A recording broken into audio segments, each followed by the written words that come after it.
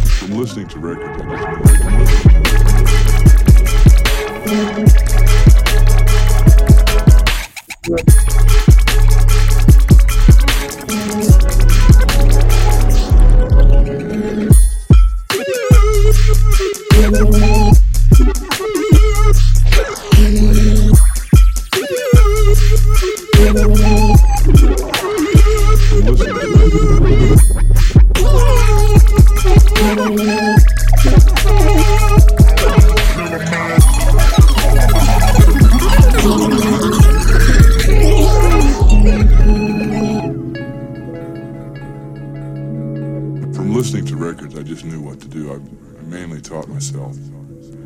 And, I did pretty well, except there were a few mistakes. I have just recently